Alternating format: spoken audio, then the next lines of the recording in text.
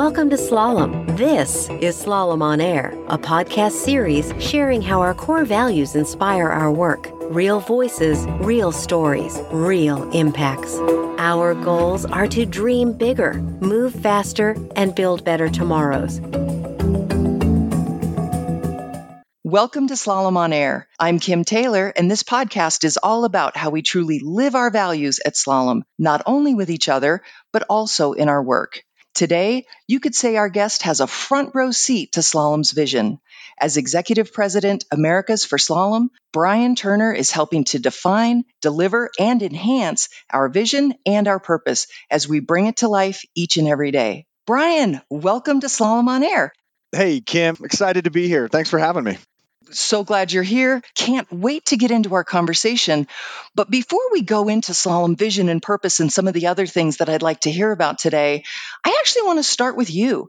How long have you been at Slalom? And frankly, what brought you here to begin with? Yeah, I've been at Slalom for going on 15 years now. I've been in the consulting industry for almost 30. I think what initially brought me, I think I was shaken from the tree a bit, was looking for more purpose, meaning, but in all honesty, I needed balance with my family. I felt I needed a tighter community. I was traveling all over, which was great in my 20s, but I have 3 boys, and I wanted to be there with my wife and my boys as I kind of also grew my career.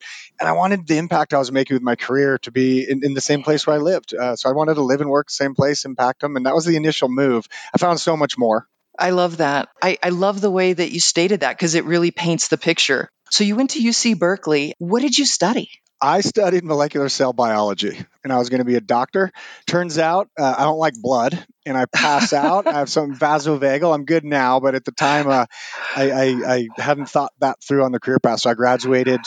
Molecular cell biology degree, was in the Silicon Valley just as technology was taking off, and found a career that was going to teach me about technology and get to help and learn from a bunch of different companies. That's pretty actually interesting right there. I think you're the first person I've ever spoken to with molecular cellular biology as a major. So, well, I would love to start kind of at the outer layers of this. What is a day in the life of an executive president?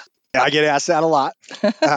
And I get it from my wife and kids all the time, although I think they're becoming more familiar in the virtual world, and I'm working from home often with what it is I do. And there's really interesting items. If I held up the amazing impact we're doing, the problems we're solving, those are the best moments. Supporting our people, supporting our clients. I will tell you, there's a real core operational piece to the role that I do as well. If we look at 30% year over year growth, becoming a global company, there's a lot there to make sure we're doing that the right way. Yeah, well, most people are not presidents. So as we think about the overwhelming responsibility to not only define the vision, but how are we going to execute on that? What are some of the ways in which we are able to deliver on that in our day-to-day? It still comes back to the core of who we are, sticking to our values and really bringing value to our clients and our people.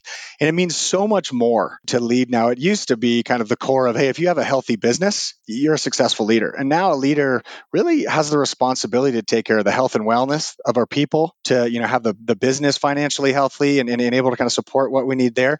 And then also career, skill development, growth.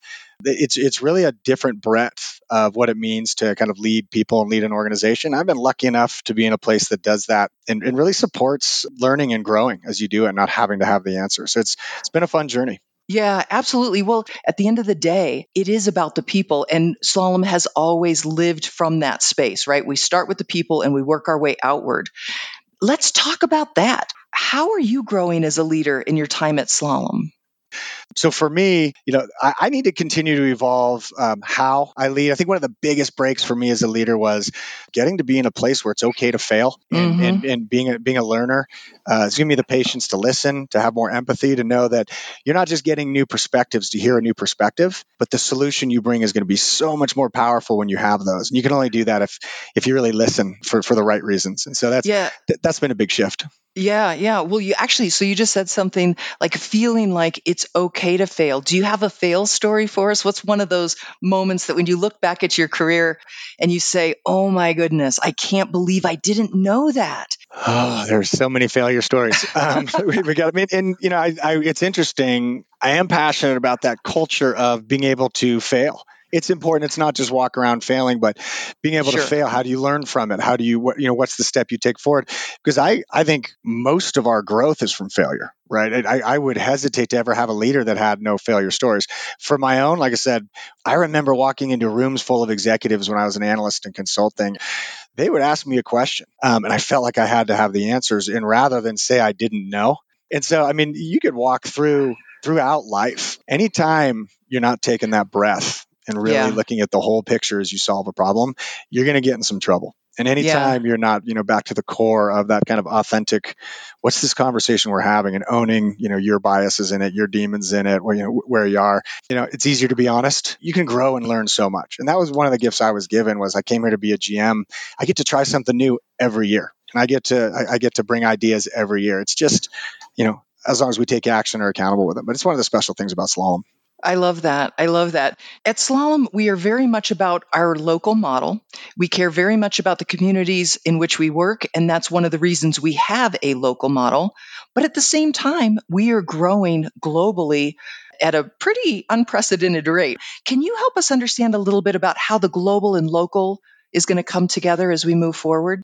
Absolutely. I mean, it is the differentiator of who we will become as a company, and it will be how we change the game of consulting. What I mean by that, local used to mean, you're in town, you're not on airplanes, they know you a little bit better, so they trust you a little bit more, and that's great. But it limits you in what you can bring them. And we're now being pulled to the table by our clients to solve their most transformational, most critical programs to them as a company and who they become. You can't do that with a limited sort of resource and asset skill set. So they want all of our experience. We're working in 43 different markets across the globe. They need all of that experience. They need all of that. But every time they ask us for, gosh, we love what you're doing, keep bringing more, they say the same thing. It always ends with the same part of a conversation, but don't change. But don't Mm-hmm. change. And what they mean by don't change is bring that scale, bring that power, bring that skill, experience, but stay who you are with us so that we know you on the ground, so that we know, the leaders that are taking care of us, so that you've been with us through this whole journey. We keep that intimacy, that relationship, that understanding. And so that's where it's a mix. And so the final model and where we change that game is about blending local and global appropriately, having people that Mm-hmm. really know the core within your community, what you're building and for whom, and then having a global set of skills and resources to apply to it. Absolutely. I love that. And it's so key. So you've been with us for 15 years. Brian, tell us a little bit about how Slalom has historically handled tough economic shifts. Yeah, I mean, in no time more than the present to be thinking of that, right? Yes.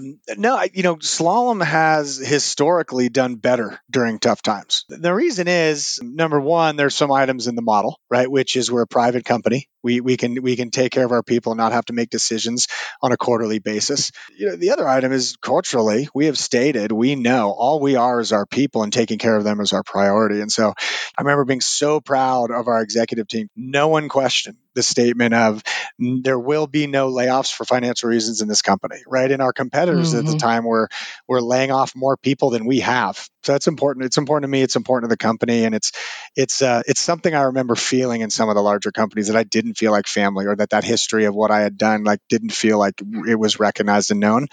We get that. Right. I love that. That's a great example. So I've got a scenario for you. Suddenly, a candidate interview lands on your calendar. You spend close to an hour talking with them. At the very end, they turn the tables on you and they say, all right, Brian, tell me, why should I leave the safety and security and the tenure that I've built up in my company to come to Slalom? What do you say? It's a great question. You're going to get to come to a place that takes care of you, that grows you, that gives you experiences. You're going to see more than you thought. You're going to be challenged more than you thought. You're going to be solving problems that are probably bigger and more complex than you thought. And then you're going to be in this culture that's supportive. And so I always kind of tell them, if you want to jump in and, get a little uncomfortable, if it becomes more of that tactical, dollar for work, unit of effort, and kind of the comparison, you're probably missing the vibe of what Mm-hmm. Slalom is. You can create careers here. You can make, in great paths and great financial successes and all those sorts of things. But it's the purpose and the meaning behind what we are. If you want to come and get a little uncomfortable and do amazing things and grow immensely, it sure is a lot of fun. Yeah. Then this is the place for you. I love it. Now, rumor has it, I've been talking to folks that know you real well, and it seems to me that you're a musician, among other things. First of all, is it true? Are you a musician, and what is it that you play? Well, I do love music. I've tried a lot of different instruments, but I think what I really love is the piano, and I play it every day. If you were to play a song for us, what would it be? Right now, I think what I feel and where I think we're going, the song Lean on Me is always a fun song just to get people belting out. Love it. Well, with that, Brian, I just want to say thank you so much for sharing your background, your personal leadership journey at Slalom, and how we are moving towards the future. Thank you, Brian, for being on the podcast, Slalom on Air. Hey, thank you, Kim. It's a blast. You're awesome. I had a ton of fun.